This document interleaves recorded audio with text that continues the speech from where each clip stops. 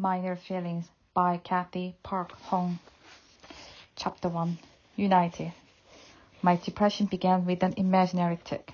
For an hour, I stared at the mirror, waiting for my eyelid to flutter or the corner of my mouth to tingle. Do you see my tick? I asked my husband. No.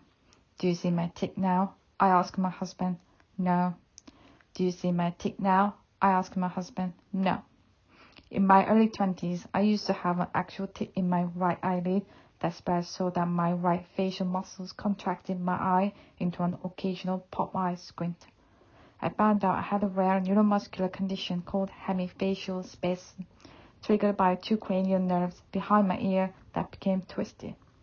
In 2004, I was 26 years old. A doctor in Pittsburgh corrected my spasms by inserting a tiny sponge to separate the two entwined nerves.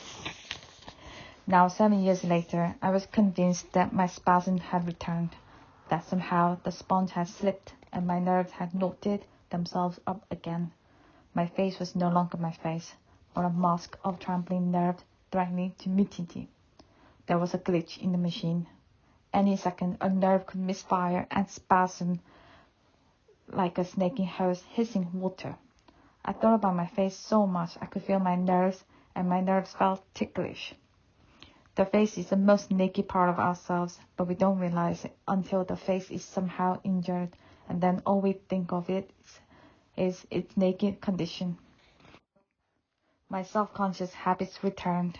I found elaborate ruses to hide my face in public, cradling my cheek against my hand as if I were in a constant dismay, or looking away to quietly ponder a question about the weather when all I could think of it was my ticklish nerve that could, any second, seize my face into a tick. There was no tick. It was my mind threatening mutiny.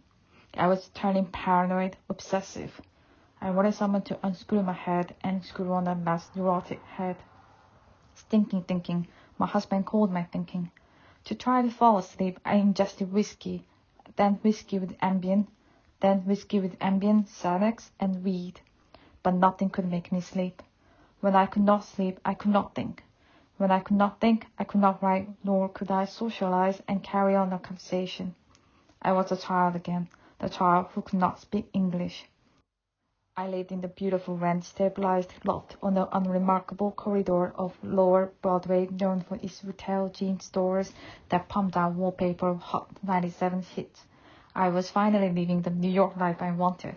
I was recently married and had just finished writing a book. There was no reason for me to be depressed. But anytime I was happy, the fear of an awful catastrophe would follow. So I made myself feel awful to preempt the catastrophe hitting. Overtaxed by this anxiety, I sank into deep depression. A friend said that when she was depressed, she felt like a sloth that fell from its tree. An apt description. I was dull, depleted, until I had to go out and interface with the public. Then I felt flayed. I decided to see a therapist to treat my depression. I wanted a Korean-American therapist because I wouldn't have to explain myself as much. She'd look at me and know where I was coming from. Out of hundreds of New York therapists available on the Aetna database of mental health care providers, I found exactly one therapist with a Korean surname. I left a message for her and she called me back. We set up a consultation. Her small, dimly lit waiting room had a framed Diego Rivera poster of a kneeling woman holding a giant basket of calla lilies. The whole room was furnished in Rivera's tranquilizing palette.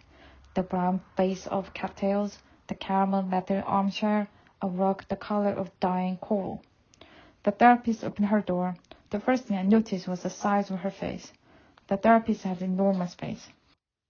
I wondered if this was a problem for her, since Korean women are so self-conscious about the size of their faces that they will go under a knife to shave their jawlines down. A common Korean compliment, your face is so small it's the size of the fist. I went to her office and sat down on her couch. She told me she was going to begin with some standard consultation questions. The questions she asked were indeed standard. Was I hearing voices in my head? Having suicidal thoughts? I was soothed by how standard these questions were, since it assured me that my depression was not in fact me, but a condition that was typical. I answered her consultation questions despondently. I might have been even hammed up my despondency to prove to her and myself that I needed to be there. But when she asked, "Was there ever a time in childhood where you felt comfort?" I searched for memory, and when I couldn't recall a time, I collapsed into sobs. I told her the beginning of everything, my depression, my family history, and when our consultation was over, I felt remarkably cleansed. I told her I'd like to see her again. "I'm not sure I'm taking any more patients with Edna," the therapist said neutrally. "I'll contact you soon." The day after, I went ahead and called her office phone to set up another appointment.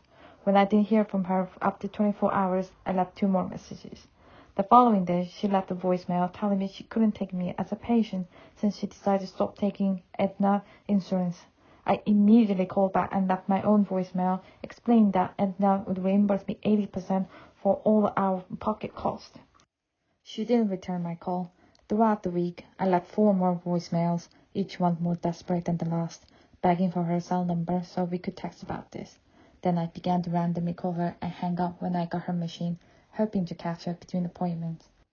I did this half a dozen times per day until it dawned on me that she might very well have caller ID, which shamed me so badly I slunk into bed and didn't come out for the rest of the day. Finally, she left another terse message. "It's a lot of paperwork for you to be reimbursed." I speed dialed her number and shouted into her machine, "I can handle the paperwork." While I was waiting for her to call back, I had to attend a reading at the University of Wyoming in Laramie. At this point, I was severely depressed. It was a miracle that I managed to board the plane when all I wanted to do was cut my face off. I suspected the reading went badly. To recite my poem to audience is to be slapped awake by limitations. I confront the infinite chasm between the audience's conception of the poet and the underwhelming evidence of me as the poet. I just don't look the part. Asians lack presence. Asians take up apologetic space. We don't even have enough presence to be considered real minorities. We're not racial enough to be talking. We are so post-racial we are silicon. I recited my poems in the kazoo that is my voice.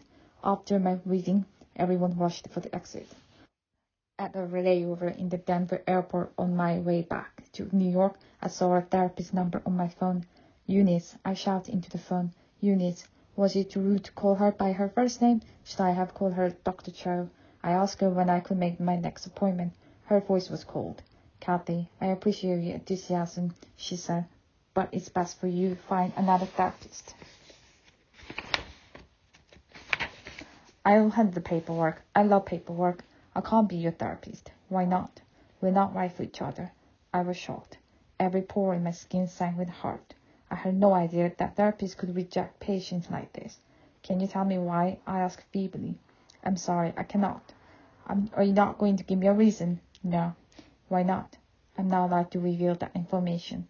"Are you serious?" "Yes." "Is it because I left too many voicemails?" "No," she said. "Are you seeing someone I know?" "Not to my knowledge." "Then it's because I'm too fucked up for you, isn't it?" "Of course not," she said. "Well, that's how I'm going to feel if you don't tell me why. You're making me feel like I should never open up and never share my feelings because I'm going to scare everyone away with my problems. Isn't it the opposite of what the therapist is supposed to do?" "I understand how you feel," she said blandly. "If I do anything drastic after this phone call, it will be all of your fault." "This is your depression talking." "It's me talking," I said. "I have another patient waiting," she said. "Don't fuck her up too," I said. "Goodbye." For as long as I can remember, I have struggled to prove myself into existence. I, the modern-day scrivener, working 5 times as hard as others, and I still saw my hand dissolve, then my arm. Often at night, I flinched awake and berated myself until dawn shift of light pierces my eyes. My confidence was impoverished from a lifelong diet of conditional love and a society who thinks I'm as interchangeable as lint. In the popular imagination, Asian Americans inhabit a vague purgatorial status, not white enough nor black enough. Distrusted by African American, ignored by white, unless we are being used by white to keep the black man down. We are the carpenter ants of the service industry, the apparatchiks of the corporate world. We are mouth-crunching middle managers who keep the corporate wheels greased, but who never get promoted since we don't have the right face for leadership. We have a content problem. They think we have no inner resources, but while I may look impulsive, I am practically paddling my feet underwater, always overcompensating to hide my devouring feelings of inadequacy. There's a ton of literature on the self-hating Jew and the self-hating African American, but not enough has been said about the self-hating Asian. Racial self-hatred is seeing yourself the way whites see you, which turns you into your own worst enemy. Your only defense is to be hard on yourself, which becomes compulsive, and therefore comfort to pack yourself to death. You don't like how you look, how you sound. You think your Asian features are undefined, like God pinched out your features and then abandoned you. You hate there are so many Asians in the room who let in all the Asians, you rant in your head. Instead of solidarity, you feel that you are less than around other Asians. The boundaries of yourself no longer distinct but congealed into a horde. I like to think that the self-hating Asian is on its way out with my generation, but this also depends on where I am. At Sarah Lawrence, where I taught, I had students who were fierce, empowered, and politically engaged and brilliant, and I thought, thank God, there's an Asian 2.0 we need, Asian woman ready to holler. And then I visited a classroom at some other university, and it was the Asian woman who didn't talk, who sat there meekly like a mice with a nice hair, making me want to urge, you need to talk, or they'll walk all over you. In 2002, I was a graduate student in poetry at the University of Iowa's Writers' Workshop. My friend and I were at the Coral Ridge Mall for a pedicure, and I found a family-owned place where the Vietnamese owner put on his immigrant patter by repeating everything twice. Pedicure, pedicure, sit, sit. I waited for a man's wife or daughter to serve me, but they had customers. The only pedicurist left was his son, who looked about 14 and wore an oversized black hoodie and cargo shorts. Behind the counter, he scowled, hands shoved into his pockets. He didn't look like a trained nail technician. He looked like he should be playing Halo on Xbox. When the boy didn't respond the first time, his father snapped at him to hurry up and fill the basin with water. The boy walked over to where I was sitting. He squatted down until his scabbed knees reached his ears. I told him I wanted my toenails cut round, not square. He began filling the basin with water. It's too hot, I said, when I dipped my foot in. He slowly adjusted the temperature. I noticed that he cut my toenails square, not round. I noticed that he refused to look me in the eye. When he did, I detected a flicker of hostility. Did he feel aggrieved at spending all his afternoon school hours massaging the calves of Iowan soccer moms? Or did it just annoy him to serve someone who looks too much like him, someone who was young and Asian? Although I was 24, I could pass for 17, and I looked boyish with my short, choppy haircut. Still, I thought at the time, I am much older than you, and you should respect me like you're forced to respect those Iowan blonde moms who come in here. Then he used the toenail nippers and pinched hard into the flesh of my big toe, hard enough to make me flinch. Can you please be softer? I asked tartly. He mumbled an apology, but pinched his nipper even harder into my skin. Can you be softer? He tore a cuticle off.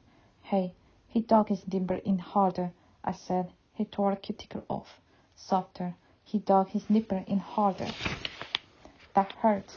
To be competent at this line of service, you have to be so good you're invisible, and this boy was incapable of making himself invisible. Maybe I was hallucinating this pain to justify my own rising irritation that his physical boy presence was distracting me from relaxing. He was so ungainly in that supplicant crouch, making me feel ungainly in my vibrating massage chair. It wasn't fair. The boy dug his nipper into my toe so hard I yelped out again. His father shouted at him in Vietnamese, and the boy's sharp ministrations finally softened by a smidge. I had had enough. I stood up, my 2 feet still in the basin's soapy scum, and I refused to pay. My friend watched me, troubled by my behavior. I hoped the father would later punish him by withholding his paycheck, but the boy probably didn't even get a paycheck. We were like 2 negative ions repelling each other. He treated me badly because he hated himself. I treated him badly because I hated myself. But what evidence do I have that he hated himself? Why did I think his shame skunked the salon? I am an unreliable narrator, hypervigilant to the point of being paranoid, imposing all my own insecurities onto him. I can't even recall if I actually felt that pain or imagined it. Since I have rewritten this memory so many times, I have molded it down to nothing, erasing down to until he was a smudge of resentment, while I was a smudge of entitlement, until we both smudged into me. But he was nothing like me. I was so privileged that I was acquiring the most useless graduate degree imaginable. What did I know about being a Vietnamese teenage boy who spent all his free hours working at the nail salon? I knew nothing. When my father was growing up in the rural outskirts of Seoul, he was dirt poor. Everyone was poor after the war. My grandfather was bootlegger of the rice wine who couldn't afford to feed his 10 children, so my father supplemented his meager diet with sparrows he caught himself and smoked in the sandpit. My father was smart and enterprising. He won a nationwide essay contest at the age of 10 and studied hard enough to be admitted into the second best university in Korea. It took him 9 years to graduate college because of mandatory military service and because he kept running out of money. When the 1965 immigration ban was lifted by the United States, my father saw an opportunity. Back then, only select professionals from Asia were granted visas to the United States: doctors, engineers, and mechanics. The screening process, by the way, is how the whole modern minority quackery began. The United States government only allowed the most educated and highly trained Asians in and then took all the credit for their success. See, anyone can live the American dream, they say about the doctor who came into the country already a doctor. My father lied. He wrote down he had a training as a mechanic. He, along with my young mother, was sent to the hinterland of Erie, Pennsylvania, where he worked as an assistant mechanic for Ryder trucks. Despite lack of training, he got by until a cracked stone in an air grinder came loose and shattered his leg so badly he was in cast for 6 months. Ryder fired him instead of giving him a workman's comp because they knew he couldn't do anything about it. Then they moved to LA, where my father found a job selling life insurances in Koreatown.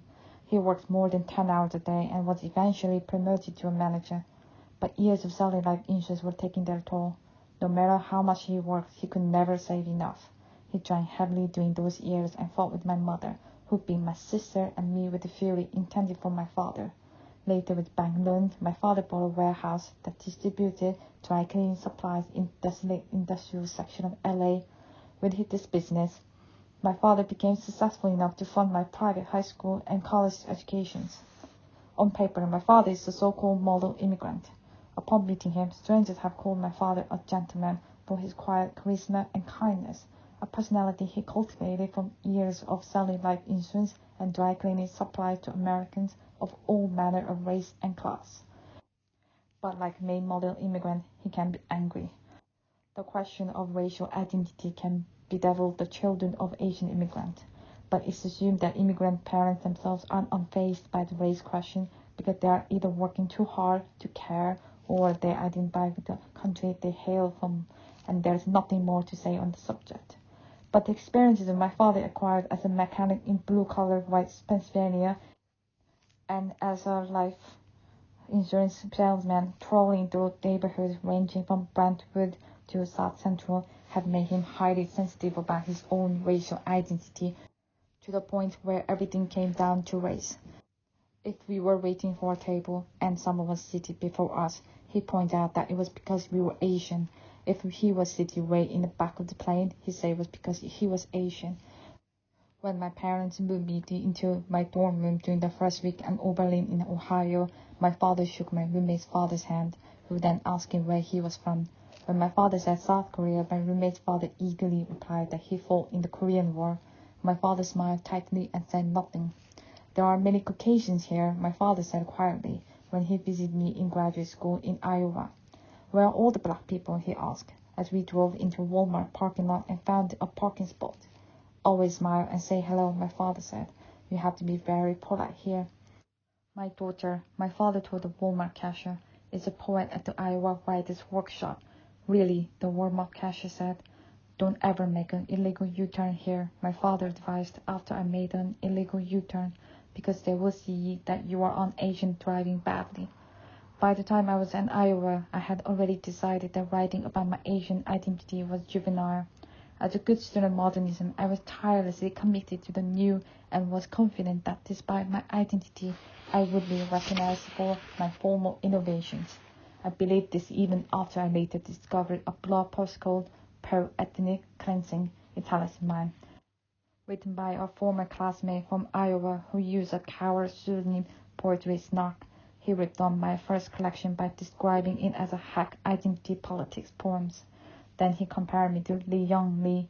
Not only do we look alike, we write alike.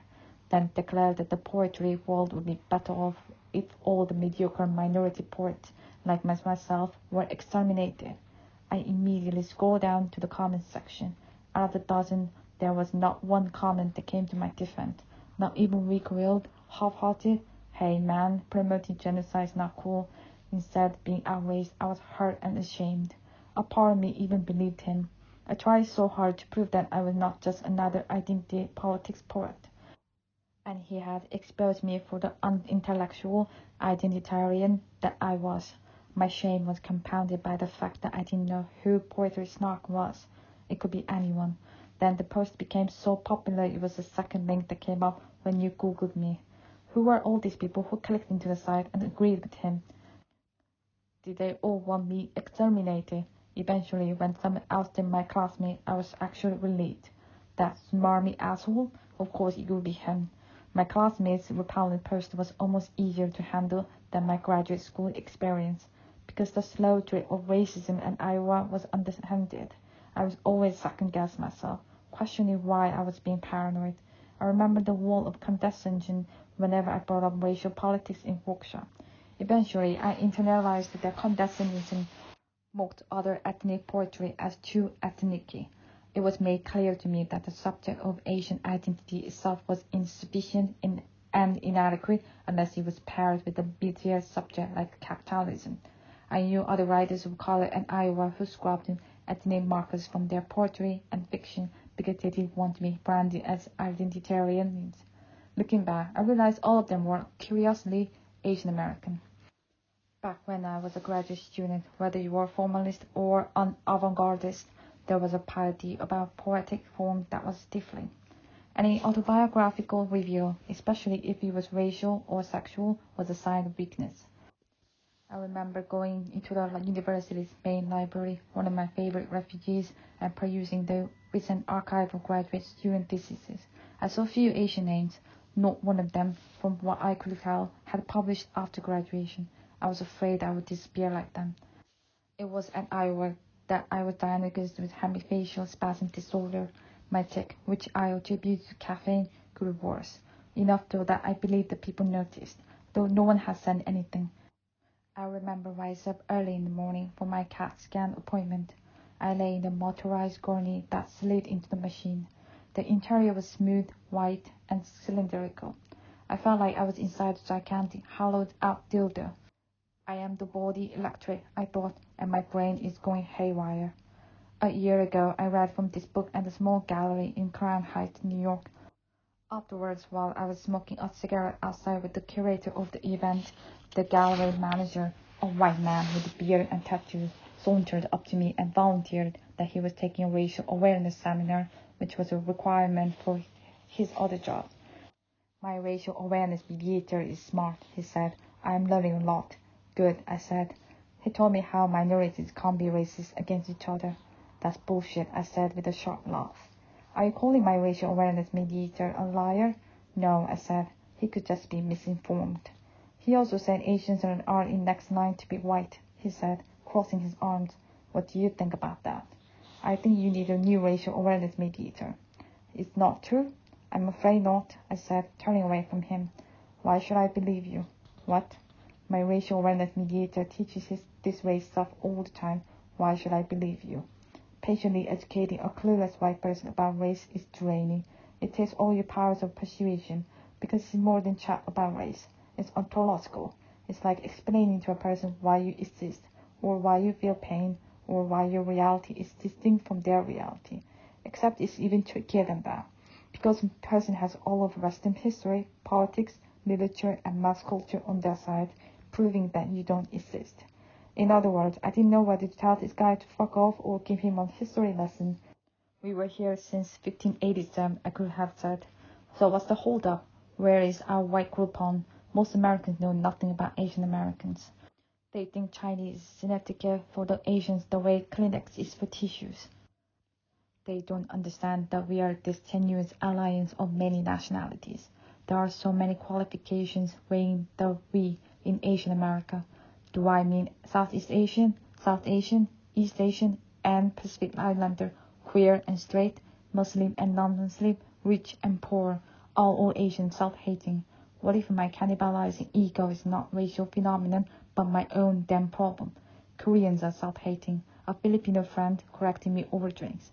Filipinos, not so much.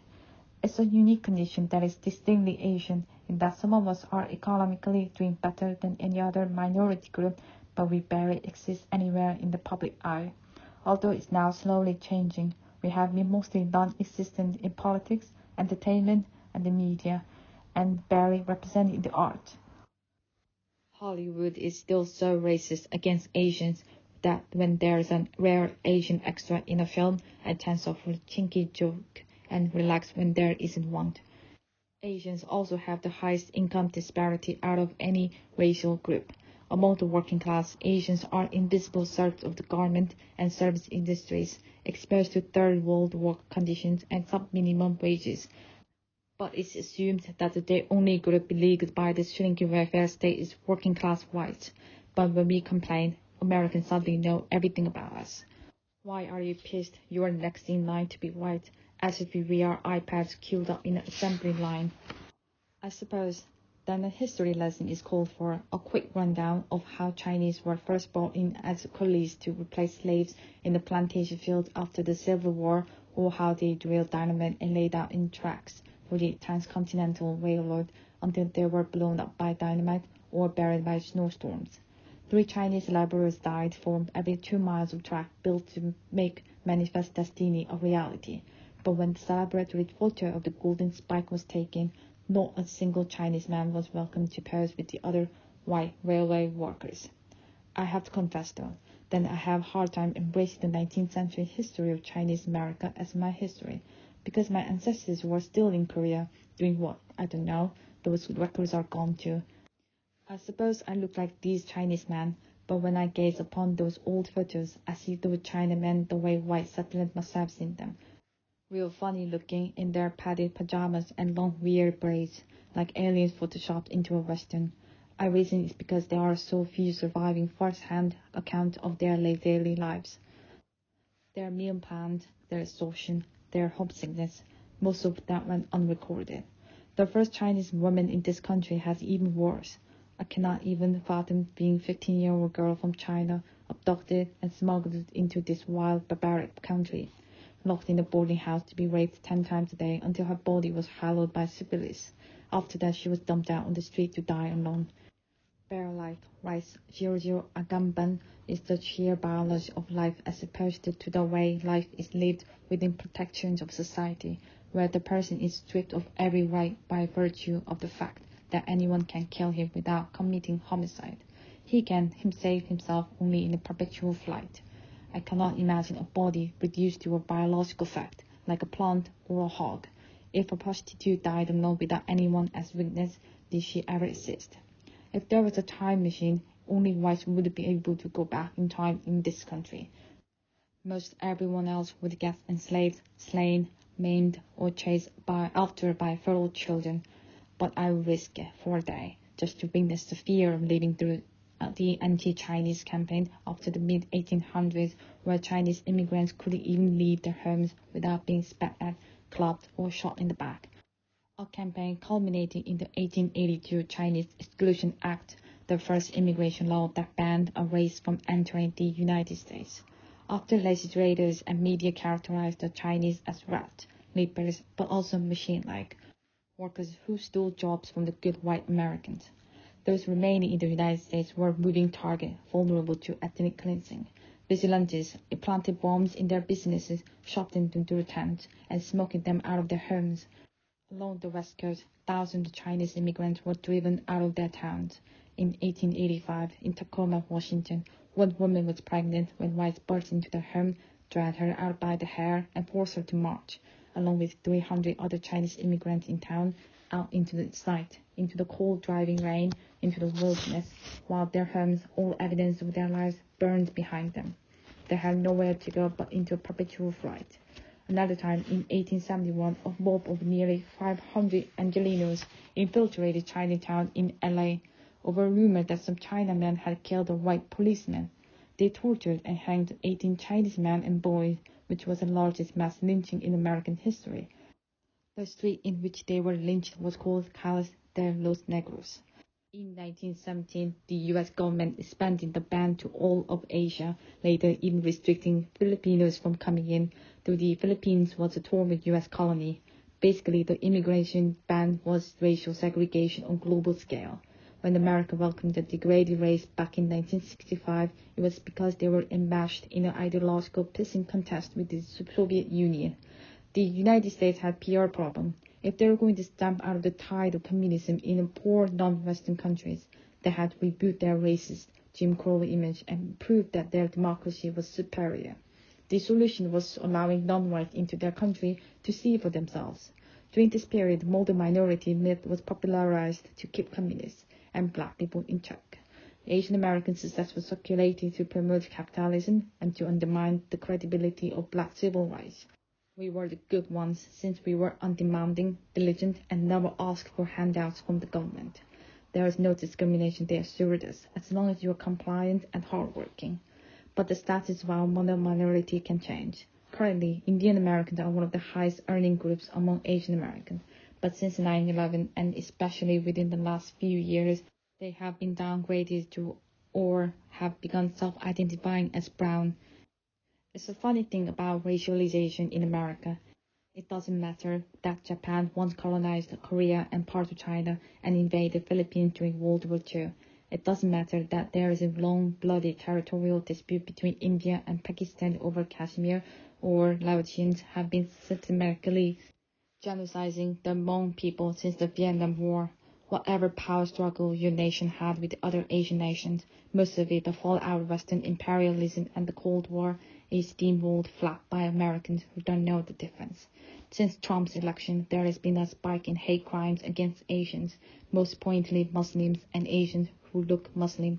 In 2017, a white supremacist mistook 2 Hindu Indian engineers for Iranian terrorists and gunned them down.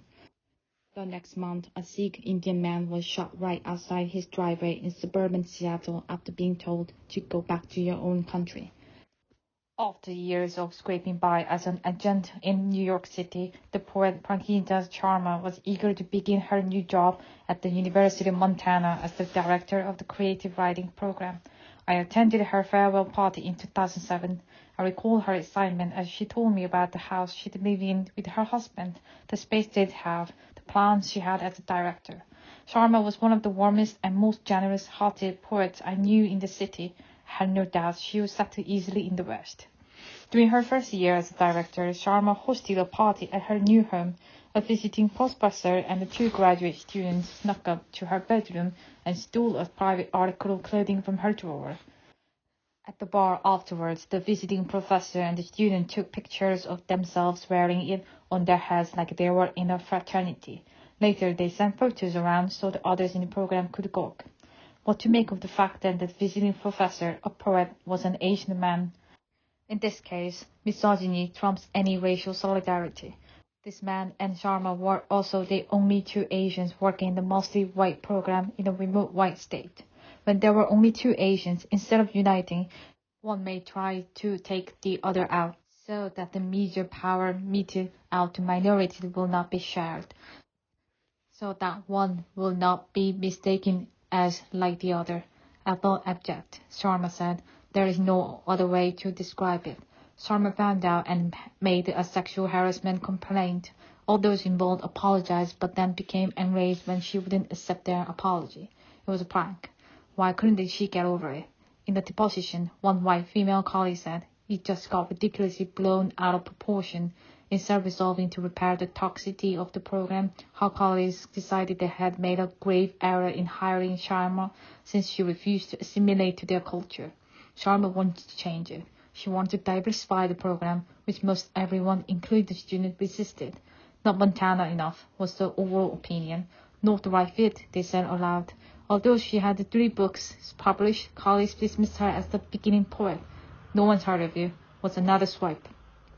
The chair of the English department suggested that Sharma could learn more about women's leadership if she read her 12-year-old daughter's copy of Anne of Green Gables.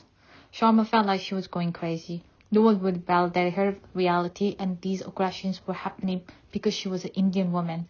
Everyone around me behaved badly, Sharma said, but somehow I was the biggest problem. Sharma worked that much harder as a director. But she also made a point to say something whenever she was demeaned, behavior which people in the program scorned as overdramatic. Eventually, the faculty in the program convinced the chair of the English department to strip Sharma of her directorship and cut her salary, claiming that her labor wasn't measurable, and she should be reduced to administrative duties. This move finally motivated Sharma to file a discrimination lawsuit against the university. She realized that her college never wanted her to be the director. They wanted her secretary. We have failures, heaps of failures in our hands, Sharma wrote in The Situation for Mrs. Biswas, a poem about her father's career arc, which remarkably mirrored her own. Her father immigrated to America as a poor academic, who then worked his way up to become first South Asian president at a small college. Like Sharma, when she had power, her father was humiliated. But unlike Sharma, her father was forced to resign, chased out by unfounded rumors of mismanagement. A situation for Mrs. Biswas was a painful and moving morality tale that appraises the illusion of assimilation. The privilege of assimilation is that you are left alone. But assimilation must not be mistaken for power, because once you have acquired power, you are exposed, and your model minority qualification that helped you in the past can be used against you, since you are no longer invisible. Sharma writes that her father, who always aspired to be rewarded for his good work by white people, is called a greedy brown man, an Indian who was a con, and a snake oil man. What to make of the fact that father and daughter both rose to leadership roles and were then disgraced concurrently? I can feel the reader's incredulity prickling the back of my neck, where that reader might overlook the structural racism that connects the event to conclude it must be a problem with the family, a venality, an unruliness that runs in the blood.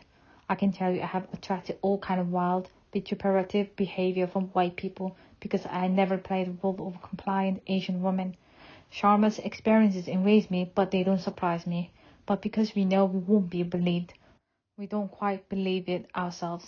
So we blame ourselves for being too outspoken or too proud or too ambitious. In the poem, Sharma compares her family's pride to Icarus.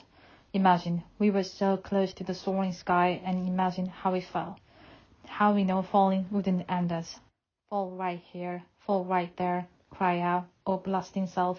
It can't be as bad as you think. For years, I was under the impression that my father was a heroin dealer. When I was 9, I saw a Mary Tyler Moore special about drugs. Afterwards, I dug through my parents' closet and discovered a small box that contained tinfoil balls of black gummy substance that resembled opiates in her shell. I was scandalized. My father sold drugs. That's why he was gone so much. It turned out to be Korean herbal medicine. As a child, I picked up whatever distrust there was around Asians and animated my father's absence with it. He often complained that I never took his side. Now, as an adult, I feel protective of him, which is why I was so moved when I read Sharma's poem about her father. Whatever dignity our fathers have painstakingly built throughout the years is so fragile. I know this because I used to see my father the way other Americans saw him, with suspicion. After my father met my roommate's father at Oberlin, I scolded him. Why were you so rude? I asked. Why didn't you say anything back? We were in the car with my mother, driving to Cleveland. They wanted to go to a Korean restaurant. Since this was before Yelp, my father searched for Kim in the yellow pages and called that random person up and asked for the restaurant suggestions. The person was excited to hear from another Korean and offers to show us around. Should I have thanked your roommate's father for that war? My father finally snapped. Is that what you wanted? The Korean word jong is untranslatable, but the closest definition is an instantaneous, deep connection, often felt between Koreans. Did I imagine jong between this therapist? Why did I think she'd understand me, as if our shared heritage would be a shortcut to intimacy, or more accurately, a shortcut to knowing myself? Maybe I looked for a Korean American therapist because I didn't want to do the long, slow work of psychotherapy. Maybe I didn't really want to explain my life. A Jewish friend told me he never went to a Jewish therapist because it's too easy to assume everything dysfunctional about your family is cultural. Sometimes you need to explain your experiences in order to understand them yourself. I found a therapist who happened to be Jewish. For the first session, I talked all about my feelings of rejection from the first therapist. I felt vindicated when my second therapist agreed with me that the way she'd handled it was unprofessional. She then wondered if my personal history was somehow too close to the first therapist, issues that she herself had not fully processed, and that was why she felt that she wasn't the right fit for me. I had unresolved feelings that extended beyond her. Maybe I was undergoing a kind of transference, to use the psychoanalytic parlance, but was she supposed to be my mother, my lover, or what? After that phone call, I wrote an angry evaluation on my therapist to get back at her. In my long screed, I started taking my resentment out not only on her, but on Koreans as a whole. Koreans are repressed, rigid, cold. They should not be allowed to work in the mental health care profession. I banged it out. I clicked submit, but for some reason my long unsaved rant never posted. It dissolved into the ether. The writer Jap Chang writes that I want to love us, but he says that he can't bring himself to do that because he doesn't know who us is. I share that uncertainty. Who is us? What is us? Is there even such a concept as an Asian American consciousness? Is it anything like the double consciousness that W.E.B. Du Bois established over a century ago? The paint on the Asian American label has not dried. The term is unwieldy, cumbersome, perched awkwardly upon my being. Since the late 60s, when Asian American activists protested with the Black Panthers, there hasn't been a mass movement we can call our own. Will we, a pronoun I use cautiously, solidify into a common collective, or will we remain splinters so that some of us remain foreign or brown, while others, through wealth or intermarriage, pass into whiteness? A week after Trump's election, I had to fly out to Kalamazoo, Michigan for a reading. I sat next to a young South Asian man who was exceedingly polite to the flight attendant, enunciating his ma'am and please and thank you. Was he always like this, or was he being cautious? After plane landing, while I was struggling to extract my rollerboard from the overhead, a bull-necked white guy in a Michigan football jersey growled, "Excuse me," and shoved past me. Was he just being rude, or was he acting like this because I was Asian? I've been living in Brooklyn way too long. As my car ride sped past bleak concrete stretches of strip malls, an Outback Steakhouse, a Costco-sized family Christian store, I saw a handwritten cardboard for Trump, sign whipping ominously on a street light against the blustery November sky. I'd held no strong opinions about Michigan before, but after the state went into Trump, clear lines were drawn. I was in enemy territory. I was then surprised by the audience in the Western Michigan University, which was more racially mixed than I had anticipated. The crowd seemed as upset as I was. That week, Republican senators were using Japanese internment camps as precedent to justify the Muslim registry. I talked about the internment camps and how history must not be repeated. Then I read an essay from this book. A few students from college sat up front and approached me afterward to tell me how much they appreciate the reading. Among them, a Korean American student said how alone and alienated she felt on campus. She asked if she could hug me. When I hugged her, she began sobbing. It is for her, I thought, that I'm writing this book. Then a white woman in her 70s came up to me. She was a gaunt, unsmiling, flinty-looking woman, her two hands gripping a cane. I want to thank you for mentioning the internment camps. I was in the POW in the Philippines during the war, she said. I came from the family of missionaries. We were all imprisoned, even though I was a child. The Japanese soldiers threatened to torture us because what the U.S. were doing to their Japanese American citizens. What Trump is proposing is wrong. He's putting us all in danger. After I thanked her for her story, she gave me a hard look. I wish you'd read your poems, she said sternly. You really need poems to heal. I'm not ready to heal, I said, as gently as I could because I was afraid how she'd respond. She nodded. I respect that, she said, and walked away. More than 3 million Koreans died in the Korean War, roughly 10% of the population. Among them, untold numbers of innocent civilians were killed because they were in the way or were mistaken for communist collaborators. During that war, my father was at home with his family when they heard the pounding at their door. Before they could react, American soldiers broke into their shack. The GIs kicked out earthenware jars of soy paste and trampled their bedding to shreds. In a matter of minutes, their home was in shambles. The soldiers boomed out orders in their alien language, but no one could understand anything. What do they want? The family asked one another frantically. Why are they here? The soldiers gestured at my grandfather to go outside. These gigantic men dwarfed my grandfather. Still, my grandfather was non-compliant. He kept asking in Korean, "What do you want from us? We did nothing wrong." Finally, one of the soldiers' rifle butted my grandfather in the head and dragged him out of his own house. The whole family followed him outside, into the courtyard, and my grandfather kept pleading in Korean. The soldier fired a warning shot into the ground to shut him up. He, along with the rest of the family, was ordered to lie on the ground with his hand behind his head. The soldier cocked his gun and aimed at my grandfather's head. And then my father's older brother recognized the soldier's translator, who arrived at that moment. They had gone to school together. My uncle called out to the translator, who recognized him as well. The translator told American soldiers their intel was mistaken. These villagers were not communists, but innocent civilians. They had the wrong people.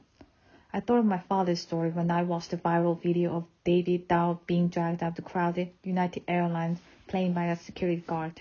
On April 9, 2017, airline attendants asked for volunteers to give up their seats because the plane was overcrowded. When no one offered, personnel randomly chose Dow to give up his seat. He refused, leading staff to call security, who forcibly removed him. Dow was a 69-year-old Vietnamese man of a narrow build, with a full head of black hair that looks recently cut. He was dressed sensibly for the plane in a black Patagonia sweater and khaki canvas cap, which was knocked off during the altercation. Asian friends of mine and Asian American journalists who wrote about Dow said the same thing. Dow reminds me of my father. It wasn't just that he was the same age as our fathers. It was also his trim and discreet appearance that made him familiar. His nondescript appearance was as much for camouflage as it was for comfort, cultivated to a project of benign and anonymous professionalism. His appearance said, "I am not one to take up space nor make a scene, not one to make that sound especially." That sound was more disturbing than Dow being dragged unconscious, glasses askew, his sensible sweater riding up to his pushed stomach. Before he was dragged, 3 aviation officers wrenched Dow out of his window seat like they were yanking a mongoose out of his hole by the scruff. And then you heard Dow make this snarling, weaselly shriek. To hear that shriek in a public setting with economy class cabin stopped the heart. It was mortifying. He might as well have soiled himself. How many years did it take to prove that he was a well-spoken man? Anyone who ever had to suffer through flying economy identified with Dow. Media identified Dow as a passenger, a physician, a man, and his Asian identity, it was initially argued, was beside the point. Maybe, in this rare case, an Asian man is finally the everyman who represents all of middle-class America. But I don't buy it. Dow was not every man, because not every man would have been brutalized in that way. In the same way I saw Dow and thought, he is not any man. He is my father. Chicago aviation officers thought, he is not any man. He is a thing. They sized him up as a passive, unmasculine, untrustworthy, suspicious, and foreign. Years of accumulated stereotypes unconsciously flickered through their minds before they acted. And not every man would have reacted the way Dow did. After he regained consciousness, Dow escaped security and rushed back into the plane. He ran back down the aisle whilst repeating in a soft, disoriented voice, "I have to go home, I have to go home." Blood streamed down his mouth and down his chin. Later it was discovered that the officers had slammed Dow's face into the armrest when wrenching him out of his seat, breaking his nose and his teeth, causing a severe concussion that might have made him hallucinate. Dow looked dazed and adrift as he searched for available seat or anything he could anchor himself to. His status for the gallery curtain that separated the plane by class. He clung to the curtain as if they were a succession post and said, just kill me now." This is not every man. Dow was in another place, another time. The savagery of his ejection may have triggered some deep-rooted trauma. In 1975, Saigon has fallen. His home was no longer his home. Dow was forced to flee as a refugee, and him and his wife raised their family of 5 kids in Kentucky, a new home, that if reported were all to be believed about his checkered history, had his own share of absurd hardships. Dao was caught trafficking prescription drugs for sex and lost his medical license, after which he earned his income as a poker player. While I agree with his defenders that his rap sheet is irrelevant to the United Airlines incident, it's relevant to me, since it helps us to see Dao in a more complex, realistic light. Dao is not a criminal, nor is he some industrialist automation who could escape the devastation of his homeland and through miraculous arc of resilience become an upstanding doctor whose kids are also doctors. For many immigrants, if you move here with trauma, you're going to do what it takes to get by. You cheat, you beat your wife, you gamble, you're a survivor, and like most survivors, you're a god-awful parent. Watching Dao, I thought of my father watching his own father being dragged out of his own home. I thought of Asians throughout history being dragged out against their will, driven or chased out of their native homes, out of their adopted homes, out of their native country, out of their adopted country, ejected, evicted, exiled. When I hear the phrase, Asians are next in line to be white, I replace the word white with disappear. Asians are next in line to disappear. We're reputed to be so accomplished and so law-abiding, we will disappear into this country's amnesia fog. We will not be the power, but become absorbed by power, not share the power rights, but be stooges to a white ideology that exploited our ancestors. This country insisted that our racial identity is beside the point, that it has nothing to do with it being bullied or passed over for promotion or cut off every time we talk. Our race has nothing to do with this country even, which is why we are often listed as other in polls and why we are hard to find in racial breakdowns on reported rape or workplace discrimination or domestic abuse. It's like being ghosted, I suppose. We're deprived of all social cues. I have no relational gauge for my own behavior. I ransack my mind for what I could have done, could have said. I stop trusting what I see, what I hear. My ego is in free fall while my superego is boundless, wailing that my system is not enough, never enough. So I become compulsive in my efforts to do better, be better, blindly following this country's gospel of self-interest, proving my individual worth by expanding my network until I vanish.